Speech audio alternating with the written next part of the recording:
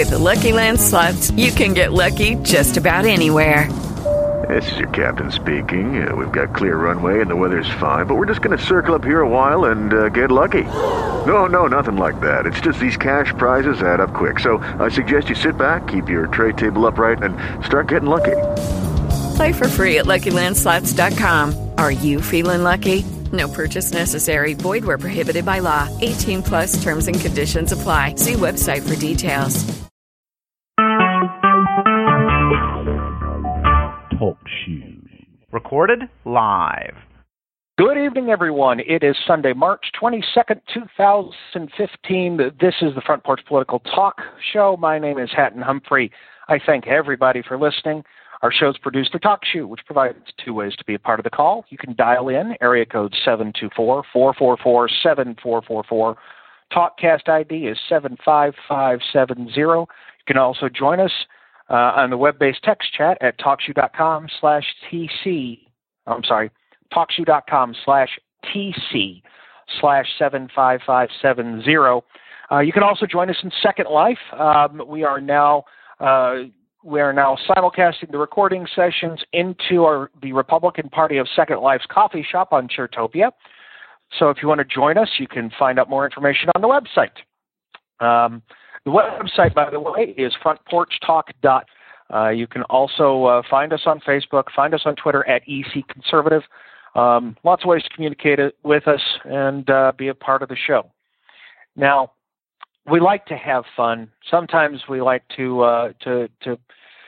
opine and go off on interesting tangents. And tonight's episode really is along those lines, although we're looking at other people's opinions in some cases. Things like the crazy questions that get asked of candidates, or the net neutrality rules that people are looking at going, what? Or even Obama's interesting little foot and mouth case of mandatory voting. So we're going to jump into those, but we start with a story that I swear we had a few years back, and it basically means we need to find some drunk Ukrainians.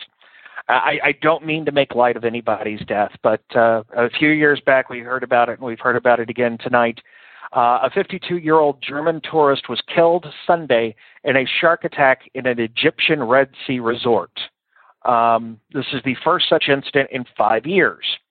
The attack in which the shark sheared off the German's leg took place off Al-Qasr. It was the first fatal shark attack in Egypt since a string of maulings in 2010. Of course, we covered that because Egypt accused Israel of planting sharks in the Red Sea. No, I didn't make that up. They actually did that. And then we covered a few weeks later that they found the shark dead after being hit by a drunk Ukrainian that was doing a pike from a pier. So, I guess the thing it was drunk, otherwise it hurt himself. I think he hurt himself and just didn't know. Until the next day?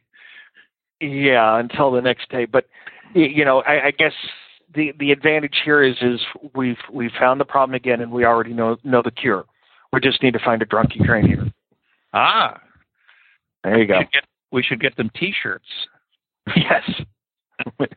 I survived the Egyptian Red Sea attack. Or we're the Egyptian Red Sea shark hunters team or crew. Oh yes, T-shirts. The only problem with that, most Ukrainians are busy fighting on the Eastern Front with Putin. Yeah, that's true. This is true. They're probably better at sharks than they used to be. Yeah, they've had enough experience with Putin over the last few years, that's for sure. It's called battle hardened. This isn't funny. I'm sorry. Toe's about to jump on us. Sorry. I know. You're right. There's no funny in here at all. There is. Well, that's the German guy. Yeah. Yeah. There's unfortunately, but I had to open with that one, knowing the history of this show, the sharks in the Red Sea. Well, maybe the shark was hungry for kielbasa. And he figured, why not get a German guy? I mean, you can't hold that against the shark. That's good stuff. Yeah, that's true. Okay, we're really pushing it one concept to another. The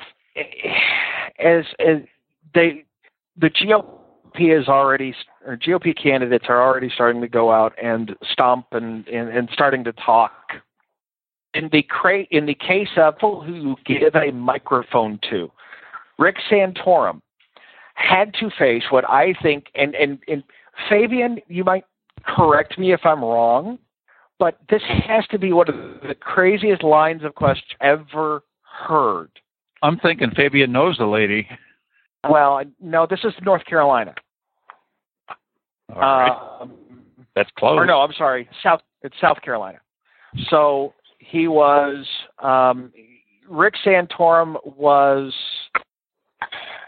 doing a Q&A, and someone came up and asked, and here's the excerpt. Here are two excerpts. Why is the Congress rolling over and letting this communist dictator destroy my country? Y'all know what he is, and I know what he is. I want him out of the White House. He's not a citizen. He could have been removed a long time ago. Now, this is on Gawker.com, so of course they're going to think that's nutty. But that's an entry. First of all, is Santorum, I'm trying to remember, is Santorum, he's in Congress, right? I don't even remember. No, he was formerly in the Senate. He got his ass kicked. That's what I thought. So he's not even currently in office. No. Which he said as much in his response. Yeah. That's true. That is true. The other one was, Ted Cruz told me I've got to wait for the next election. I don't think the country will be around for the next election. Obama tried to blow up a nuke in Charleston a few months ago. And the three admirals and generals, he has totally destroyed our military. He's fired all the generals and all the admirals that said they wouldn't fire on the American people. That's classified. Well, the removal of the generals isn't classified. That's true. I get it now. Never mind. I walked right into it. There was a movie. There was a movie in the 1980s. I think it was a CBS movie. It was called Breaking News, I believe. And it was one of these live, almost realistic news show type movies where the plot was there was going to be a nuke that was going to go off in Charleston Harbor by these psycho environmental terrorists. It's on YouTube now. It's a 25-year-old movie. I saw it. I watched it recently, actually, because I remember the movie as a kid. Maybe she's been watching this movie and got confused. Well, when that came out, there was an overload of the newly minted 911 systems of people that had seen that and thought it was a real newscast. I would say only in South Carolina, but in fact, the same thing happened in New Jersey. So, but that's the point. It happened all over. And and believe me, guys, in politics, those two questions, whereas the askers were idiots, those are not the strangest questions that have been asked, I promise. Oh, yeah. Oh. I don't even want samples. I don't even want samples. You don't, and I probably couldn't do it because, as I recall, this show is at least PG-13. And, yes. This would so exceed that rating. Yeah. I'd have to get out the tone generator really fast, huh? We're not quite ready to talk about this, but in fact, this is the people that an unnamed person thinks should be forced the vote. Well, okay. These people breed, and they breed new people. Okay. Yeah. And this is not good. And as Joseph knows, I'm currently on a tour of Liberal USA. At this moment, I'm sitting in literally looking out at the harbor of Cape Cod. Oh, okay? For you. I'm literally coming this way. As we do this show, I'm sitting here looking out at the bay. You should be. You should be incognito. Now, don't let anybody know who you are. in Providence, Rhode Island, I've already had it out with a lady on the escalator, and I tried not to. I promise. I tried. I bit my tongue. I'm like, do not respond. Do not respond. You are outnumbered 2,000 to 1. Do not respond. Do not respond. And finally, she said the magic word, and I turned around and I said, "Ma'am." She goes, "What did you call me?" I said, "Well, in the South, we say ma'am, even if we don't mean it. So, ma'am, that's an incorrect assessment, and you need to be educated." And so then I got to hear about how I was a member of the Beverly Hillbillies, and I turned around and looked at her, and I said, well, there's only two things that come out of Rhode Island. One, low information voter, and two, no information voter. Which one are you? And then went off into Macy's to look at overpriced beach towels. So, yes, I'm well aware of I'm out of my element up here in the Northeast. Well, when you went from there to where you are now, it should have gotten much worse. Actually, I've kind of done a loop-de-swoop because my hotel room is in Rhode Island, and I'm currently sitting in Massachusetts. What is my problem? I don't want to know anymore. Yeah, we're doing we're grabbing some political clients up here to let some of the newbies as part of my group cut their teeth. I lived north of Boston 10 years. I'm sorry. 1 year of my life. Yeah, I'm sorry. Yeah, I know. Yeah. Well, so we'll get to the mandatory voting story. It is down the line, but I want to get to the next one. And by the way, Fabian, you're not the only one that says ma'am and living in the North. Jen Art points out that he says ma'am in Brooklyn, New York. I still say ma'am, but then again, I'm from Texas. So, well, I'm not saying I was the only one. I'm saying that I have been told while I've been doing my foray up through here. I was told in Pennsylvania when I stopped for gas. I was told in New York City on the far side coming into the Connecticut that it was a bad word up north and that I should not call people man. And I said, well, no offense, but it's never heard that. It is so ingrained in my, I've heard it now 3 times since I've been here. And it is so ingrained in my demeanor that I got to do it. It's like, you pass that one thing you're addicted to and you've really got to have one. Well, the word man has to come out of my mouth when I'm talking to a female. It's just the way it is. And up here, I'm going to tell you, telling the difference between certain males and females is very good. Yes, it is. So, just saying. I've never heard that though. I guess I can see the point. Yeah. Now, the next article is an opinion that some people are actually changing their opinions now as they're looking at what happens when a bureaucracy is put in charge or given more power over something that has not previously been regulated, and that is the FCC's net neutrality rules. Or to put it another way, what I've always said about the whole mess, be careful what you wish for. You might just get it. Exactly.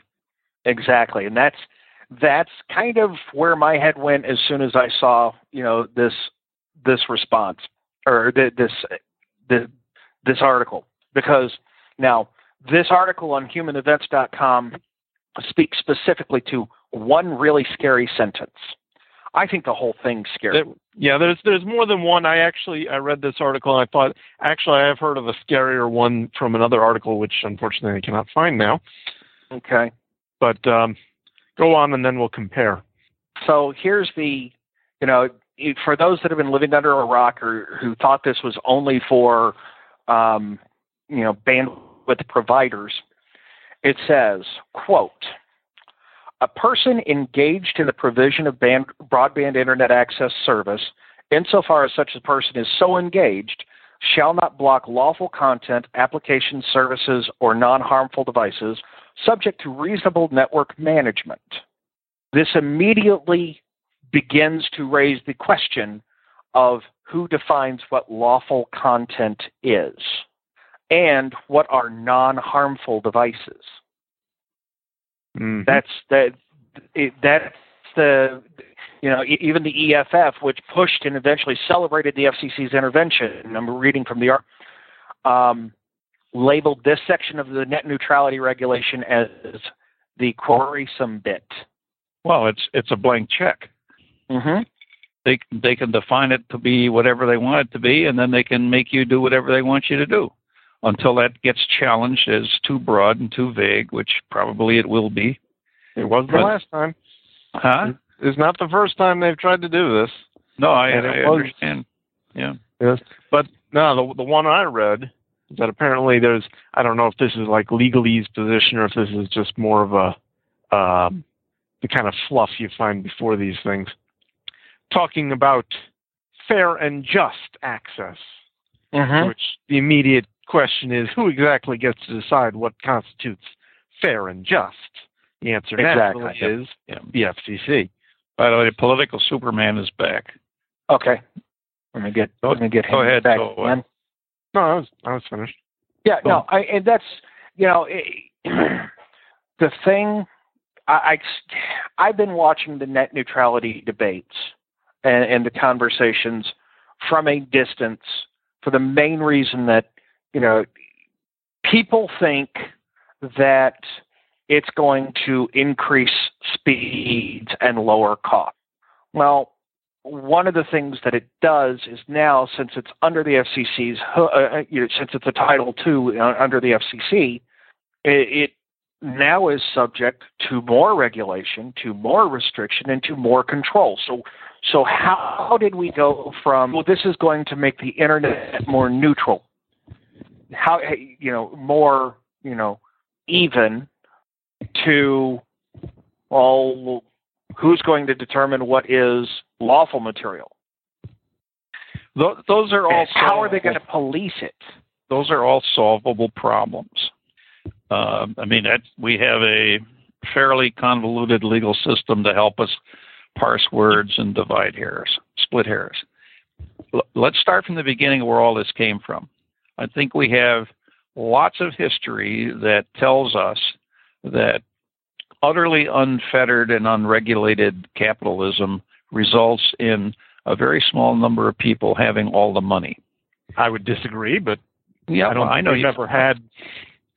think we've ever had unfettered anything. Well, in the modern day, Anyway, my point is that we were in the internet. We were approaching the point where the people with the money could buy all of the bandwidth at a discount, and everybody else sucked hind tit, and that's the way the internet was going. So the point of this is that some level of refereeing, some level of regulation, I think probably was needed and appropriate. Not this. This is an exercise in bureaucrats stroking themselves. This is not the light touch of regulation that I think the internet needed. We should not just throw this all out, because then we wind up with people like Netflix getting the inside track all the time, and the rest of us get by with 100 kilobits if we need it or not. Whenever Netflix wants to move the universe from one side of the world to the other, we need. I think we need to understand that there was a legitimate need for something to be done, and as usual, when that need was placed in the hands of the lawyers instead of the engineers who knew what the problem was, we got what we wished for until it was right. Yeah, sure. I disagree with your description of the issue. I don't think we were heading down that road. And I do think, and I have seen it happen, that the market can and will take care of problems when they come up. You bring out Netflix, and I've heard stories about, well, Netflix had a spat with Comcast, and Comcast dropped a few fibers off of one of its connectors, and this is apparently what started a whole bunch of rigmarole complaining about how Netflix is slower on Comcast networks and all that. But a few years ago, a routing error at my ISP, AT&T, caused a rather popular internet website to become inaccessible. for a couple of hours. It was, to the best of everyone's knowledge, entirely accidental. But the site was 4chan, and if you know what that is, you can guess what the response was. Oh. They got that site back up quick. Because... Well, and... Yes, they were looking on the barrel of a gun. But the point I'm trying to make is if you have an actual case of an ISP deliberately slowing down some provider, if that provider is big enough, then you are going to have a lot of market pushback, especially if, again, with this Netflix case, I actually don't know if it happened or not, but just based on what I've heard, if they had come out and said, hey, Comcast is blocking us, here's the evidence, so we're cutting them off, Comcast would have had a backlash, and it would have been and it would have been public, and I realize that they're the evil empire in the eyes of some, and they aren't necessarily undeserving of that reputation, but they do still presumably care about their reputation, and they would have responded. And you don't need the government to come in, and this isn't even considering all the ways in which the government has blocked, for instance, larger deployment of various Wi-Fi technologies, which could make a lot of these networking issues much less of an issue. But the market will sort itself out if given the opportunity. Well, and I think what Larry's point is that in some cases, especially in areas that are approaching monopolistic size. Here's my other response to that. A monopoly can only exist in one of two conditions. Either because it is providing the best service, in which case everyone wants it, or because it's being propped up by the government. So as long as you take care of the second condition, the first condition will sort itself out in due time if necessary. And I would say, like, people will say, well, if we don't have net neutrality, then we can't have the next big Netflix. Well, my response would be, do we really need the next big Netflix as long as Netflix is providing that service? And there are... But that's not for you to choose. It's for the market to choose. Well, exactly. I'll give you... The possibility of the next Netflix should not be impaired. And until a site gets large... Because the other thing is, like Comcast or other ISPs, they're not going to go around to little sites blocking them because they won't pay up, because the little sites can't pay up, and they know it. So once you've gotten big enough where this might even be an issue that crosses your desk, then you've already made it more than halfway. Yeah. No, there's that side. You know, for me, the lawful question, you know, who defined as lawful, and also whose job does the onus fall if something is deemed unlawful and the business or individual or group then has to defend itself? That is a very serious question, because it then becomes, well, does every single hop in the network have to suddenly become a policeman? And I do think that, especially with these latest moves by the FCC, that may be what they're aiming for, where everyone has to become everyone in the big network has to become an enforcer at the whim of the FCC. Otherwise, well, and then that raises the problem of, you know, the legality of blocking traffic based on a single or on a collection of claims, because, as we all know, it is not very difficult for somebody to build up a collection of complaints about a website or about a provider or about a service. And in most cases, those sites are, you know, the service providers are shut down and asked questions later. Yes, particularly in the U.S. Now, of course, there are technological solutions to that problem, specifically Tor, end-to-end encryption, etc. Which, if anyone listening, there's a browser plugin put out by the EFF called HTTPS Everywhere, and you should all get it because you really should be using HTTPS whenever it's available. Mm-hmm. Can I point out that we might be in the weeds a bit for most of our listeners? Oh, we absolutely are. You're right. This is why they could get away with it. Your point is exactly why they could get away with it. Why the FCC could get away with pushing this net neutrality, because for the majority of Americans, they're like, yep, I've got my broadband. Yep, I can watch my movies on Netflix. I can watch my TV on Hulu. I can do my email. I can play my games. I can watch my porn. I can do this. I can do that. And this isn't going to do anything to me. And you have the other side. When I say the other side, I mean the other side to me. The other side saying, and these big evil ISPs are wanting to take all that away from you unless Uncle Sam gets in the way. Right. So they pushed Uncle Sam. They didn't push it. They opened the door for the FCC to get in, and now we're literally looking at this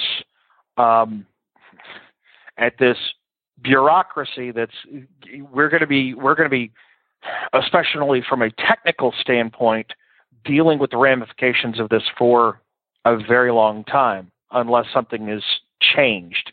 And thankfully, here is the one good thing about the FCC doing it, is that the FCC, if they get a new group of directors in, can actually roll back the Title II. They can take away the Title II definition. The problem is the new board of directors is going to be appointed by Schumer and or McCain and or Graham, and they're all lawyers or clones of lawyers, and they have no idea what they're talking about. I used to work for the phone company many years ago. I was in R&D, and every customer wanted his call to go through. They wanted 100% guarantee that their call would go through. And there's something called grade of service, which is the probability that a group of trunks will be blocked. And, depending on the city, we would have grades of service of 0.01%, but not zero probability of loss. Try explaining that to somebody who had their call blocked. They refuse to understand it, or they're just incapable of it. And I'm telling you, Schumer ain't going to be any better at it than those people were. The problem is we have people who do not have the background necessary to understand the problem, and they're in charge of making the decisions. So this is not a solution. I mean, getting a new board of idiots is not the solution, because they're going to be bureaucrats just like the last bunch, and they're going to be political hacks and doing what politics requires and not having any comprehension of the engineering problems involved. I'm done. Well, there is that aspect.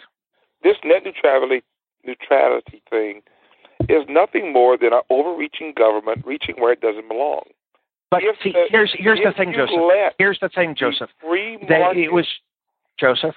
The thing is that it is a government that was invited by enough people and by enough voices that, and on an issue, quite honestly, that enough people didn't even blink at for them to come in. So it wasn't that they stuck their nose in, it was that they were invited in. There were certain lobbyists spending a lot of money in certain offices in Washington, D.C., who invited themselves in. And they arranged to have this whole crisis take place.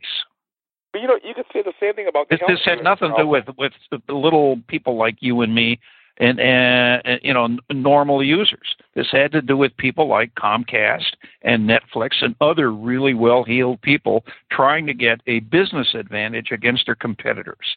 That's why this happened. This had nothing to do with people unhappy with their service.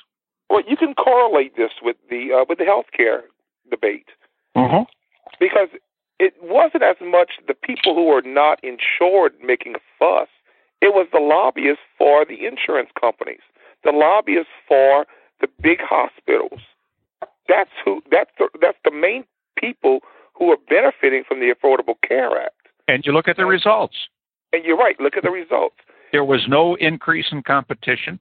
The tort lawyers got to continue to rape their clients and their victims, and nothing changed. None of the inequities were fixed.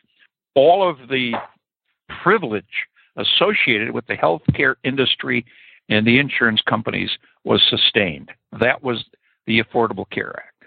Now, if you look at Europe, the internet access in Europe is abysmal compared to the U.S. because they have their own versions of net neutrality. I have friends on Second Life and in other things that they get kicked off periodically because of the bandwidth problem. That they have their own version of net neutrality there. Yeah, by the same token, I was looking at comparisons of available internet speeds, and if they've got the money, then a residential user can get astonishingly fast internet. Maybe it's just a select group, maybe it's not everybody, but it's there and available. So in Europe, there are many fewer places, and they are much, much smaller, where it is not economically feasible to do FiOS for everybody. Right. They don't have vast open spaces with 5 people living in them. Mostly, I mean, there is no place in Europe you can go where you don't have a neighbor for 10 miles, and that they have a tremendous advantage in that. They run a fiber, and they got customers up to kazoo. Right. So let's not give them too much of a pat on the back. No. So I said I mentioned the the new directors in the FCC kind of as a segue to the next article, because the first Senate confirmed director for ATF resigned this week after less than 2 years as a permanent director. The first Senate confirmed director for the Bureau of Alcohol, Tobacco, and Firearms and Explosives is leaving the post. B. Todd Jones resigned effective March 31st.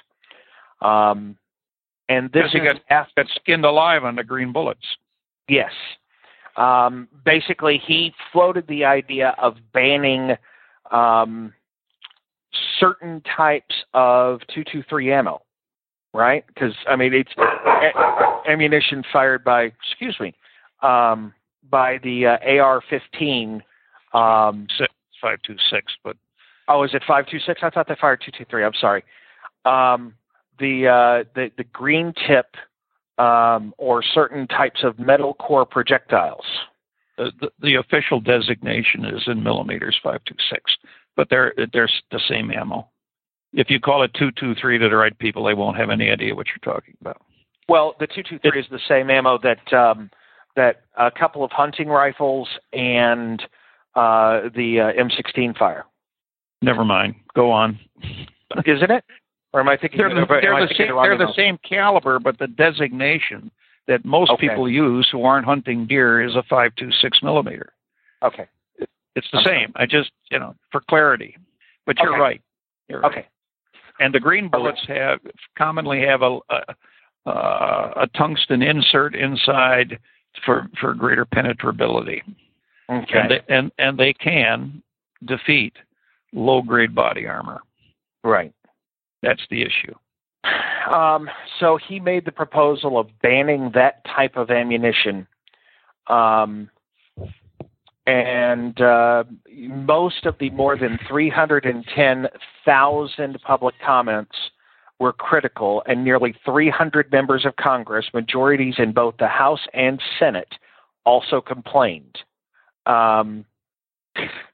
They you know, he literally was walked to the edge of the plank and prodded. So that was why I made the comment about the possibility of having the tier 2 the net neutrality stuff rolled back. Yeah. But I thought it was interesting that it took so short a period of time for this scapegoat to resign, because it's not just a case of, and I'm not going to say this as a conspiracy theory. I'm going to say this more as an observation. When you have people in this man's position coming out and making recommendations and statements like that, he's not doing it as a lone wolf. Oh no, he is doing it. This guy is doing nothing more than a good little liberal soldier who said what everyone else has been doing. If you look at the last 5 years, the government has been buying up more ammo than the general populace. Why? I know. To get the ammo off the streets. And what this guy said is probably the next step. Okay. We can't ban the guns. Let's just take the ammo away. I'm gonna correct you on one small thing here, Joseph, and that is that the purchase of the ammo, and I did some research into this, and the reason not abnormal. It's not abnormal. It is because the feds have training centers have firearms training centers to which every level of police, city, state, town, county, and federal agency sends their people to be trained for various type of live fire exercises. To do that, they need that amount of ammo. And it is not new. It is not something that it raises alarm because of the name of the chief executive.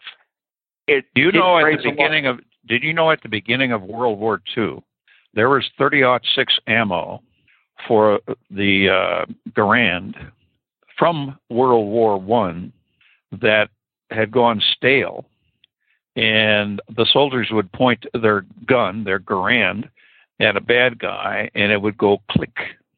Now, because of this actually pretty vast consumption of ammo running through our inventory, our ammo reserves are brand new all the time. And if we go to war, it's going to go bang, not click. So this is a good idea, in my opinion. Yeah. So I mean, seriously, it's an automatic forced rollover of stock. What can be wrong with that? Right. It's not a case of now. Certain states may be making it more difficult to produce ammunition in their state. That's a different issue. Yeah. Jen Art points out that it does say something about the police state, though.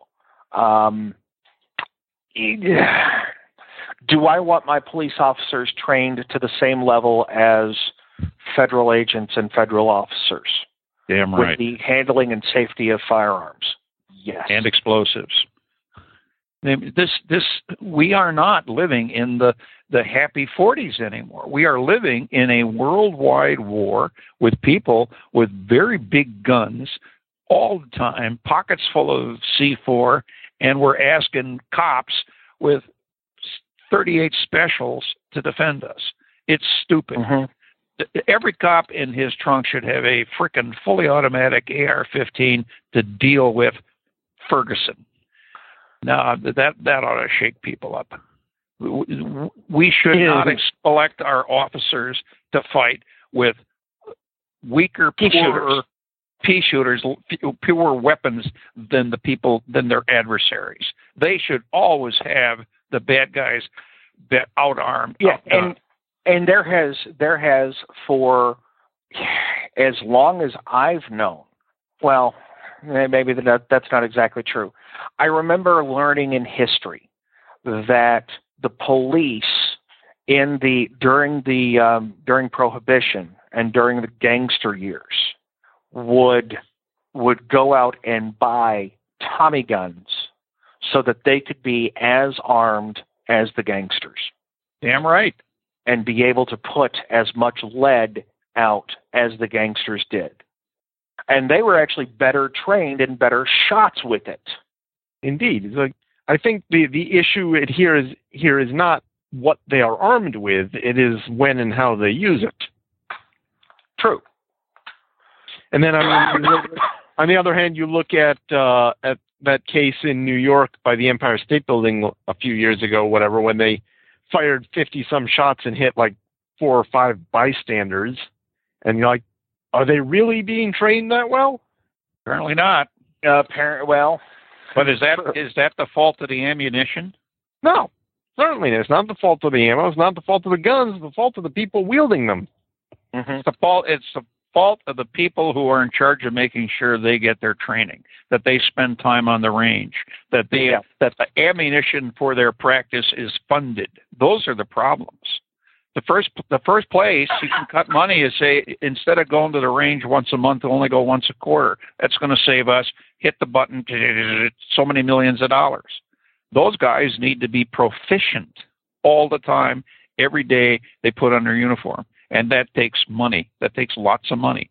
And guys like Schumer aren't really happy about that, or Cuomo. Guys, I think the appropriate term that you're looking for there, Larry, is the bean counters. The bean counters, sure. The bean counters are not happy about that. So and there's another example of what you were talking about, the Tommy guns. Do you know what a BAR is? I've heard of them, yes. Browning automatic rifle. Do you know what the BAR fires? What? 30-06 rounds. It's a grand on steroids, and you flap in a magazine of 30-06 rounds into your BAR, and you can frickin' knock down walls with it. Bonnie and Clyde were taken down by some guys with Browning automatic rifles. The police carried Browning automatic rifles because that was what they needed to defeat their adversaries at the time. And to suggest that we would let cops walk around the streets today with a 30-06 automatic or semi-automatic weapon, you'd have your meds checked for you. But the point is, that is a dominant weapon. Why shouldn't our police have the dominant weapon? It's stupid to think that our police should, for some politically correct reason, be less armed than the people who are wishing to do us harm. Yeah, we have to accept the fact that our cops need the best available, and that includes Browning automatics. And one of the articles I didn't get to was that the Islamic State apparently published a list of 100 military members that are suspected of flying bombing missions over the Islamic State and calling for their deaths. That's true. And Toa raises the question of the flip side of this: how armed are the criminals? Honestly, so you had the case in L.A. 15 years ago, when you had the 2 bank robbers and they had high-powered rifles and they had body armor, and it did take some pretty heavy hardware to take them down. Mm-hmm. That was 15 years ago, and I've not heard of a single other case like that since then. I think it was more than 15 years ago. It's true, yes, there are some criminals out there with high-powered weapons. I don't think there are as many as some would have us believe, though. You should go for a walk in the woods in Arizona. This is true. Why they're being fired on by 50 caliber rifles. This is why we created SWAT teams, and of course now they've become basically the first call to everything, and that's a problem. Well, but so I'll relate one story. Let me relate one story, and then I want to move on to the next article. Sometimes it's not how well armed they are; it is how stupid they are. when I was in college, I was speaking with a fellow amateur radio operator, because I'm an extra class amateur radio operator, and this particular gentleman happens to work with the Texas Department of Public Safety. He is a state trooper, and he related in as generic terms as he could, because the case was still under investigation, but a high-speed chase that involved a truck that had a working meth lab in it. Now, the meth lab was in the back of a pickup truck going 70 miles an hour down the highway. If something had gone wrong, that thing would have exploded, causing potentially danger and killing innocent bystanders. What is the proper way to deal with someone stupid enough to not only set up a meth lab in a truck, but then to take it at highway speeds, running from the police erratically? Oh, let me answer this one. You take him to a secluded area, you use a bazooka or a heat-seeking RPG, and you blow it up in the middle of nowhere. Alternately, you make it so that meth is no longer illegal so that it can be produced in proper labs, and you don't have to worry about people making backyard chemical sets in their trucks and blowing half the neighborhood up. Okay, neither one of those. But that's not the problem. That's not the problem that the cop is being faced with. You substitute the problem with this scenario. Let's talk about the problem that Hat put forth.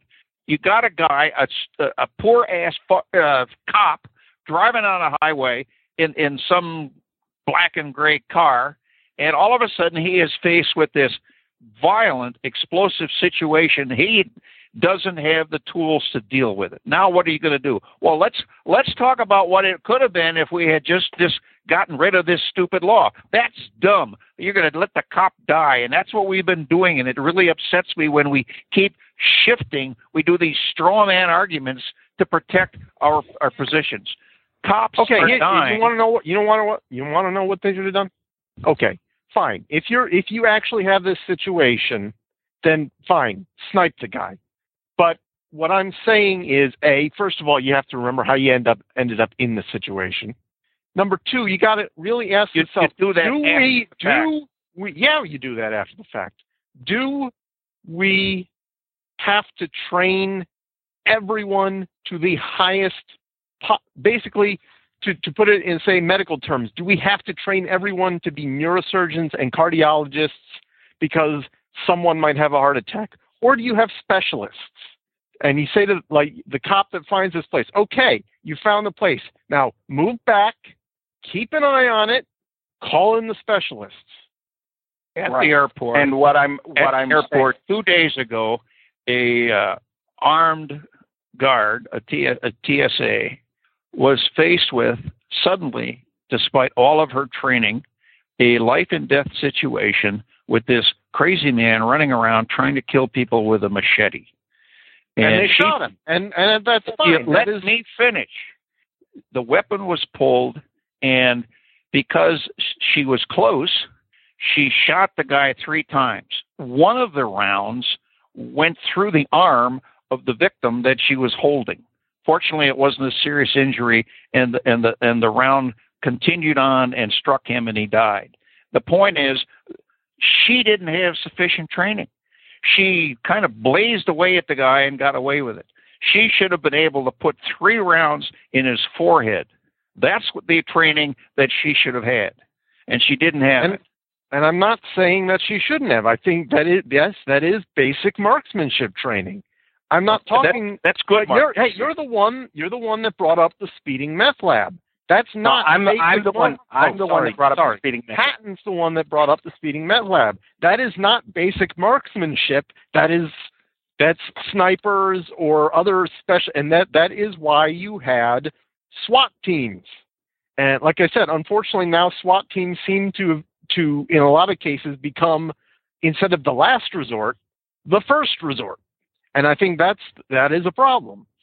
By the way, I will, I want to talk about this this next article before we end. But I will tell you that particular scenario, that was not that wasn't a what if scenario. That happened, and in that particular case, in that particular case, the poor judgment of the criminal, because he was convicted, I can say the criminal, was that he ran out of gas.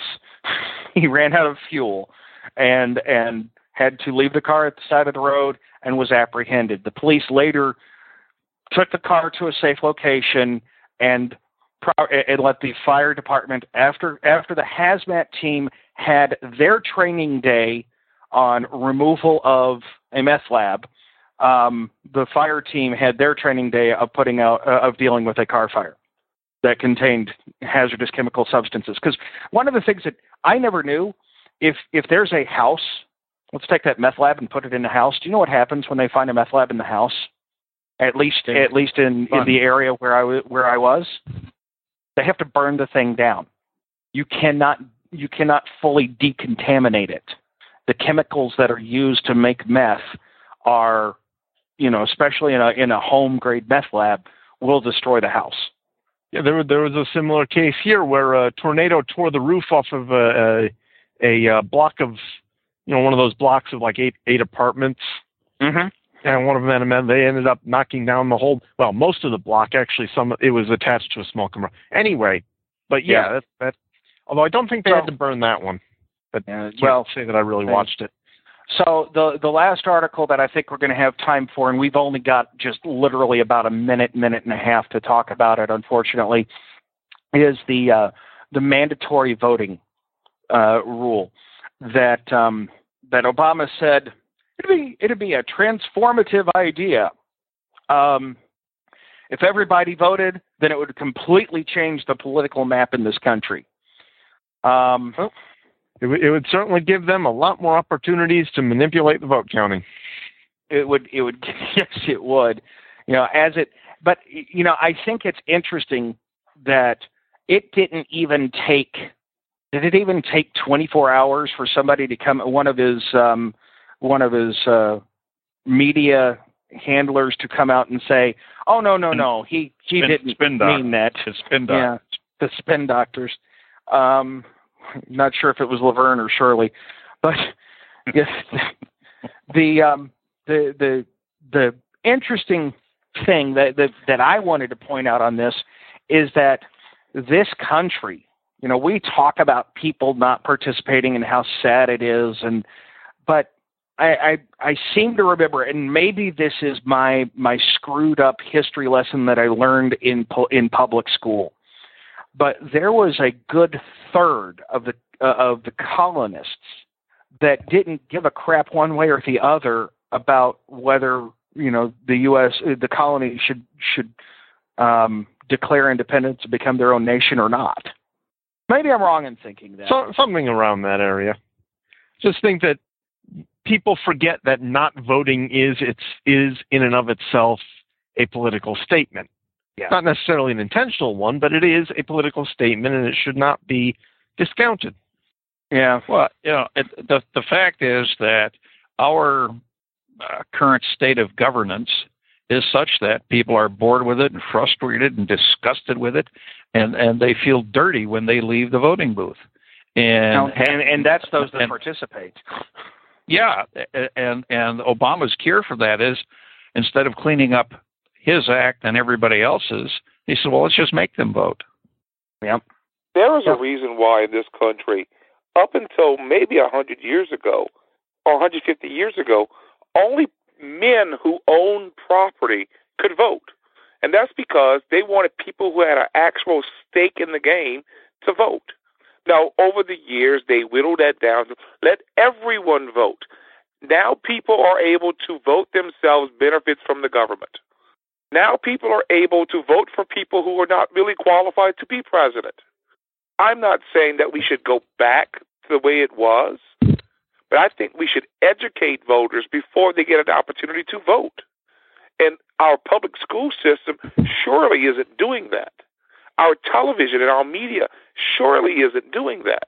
The problem is people do not have the initiative to educate themselves before going to a voting booth. Most people, if you make it mandatory, are going to flip a coin and say, do I want candidate A or I want candidate B? And that's the harsh reality of it. It is. It is. All right. Well, for homework this week, we're going to make everybody watch Man on the Street interviews just to see the inanity of what some people think. Water's World. Yes. Yes. All right, guys. Thank you very much for tonight. It's been a wonderful, wonderful show. Want to thank everybody for being a part of the show. If you enjoyed what you heard, we ask you to blog about us. Tell 5 of your friends. Follow us on Facebook. Follow us on Twitter. Visit the website at frontporchtalk.net. The new website is up and moving, and we're having some fun there. If you didn't like what you heard, well, we're still going to invite you to join us next week because you will probably hear different words in a different order. Thanks a lot for listening, everybody. Have a wonderful night. Good night, Chuck. With the Lucky Land Slots, you can get lucky just about anywhere. This is your captain speaking. We've got clear runway and the weather's fine, but we're just going to circle up here a while and get lucky. No, nothing like that. It's just these cash prizes add up quick. So I suggest you sit back, keep your tray table upright, and start getting lucky. Play for free at LuckyLandSlots.com. Are you feeling lucky? No purchase necessary. Void where prohibited by law. 18+ terms and conditions apply. See website for details.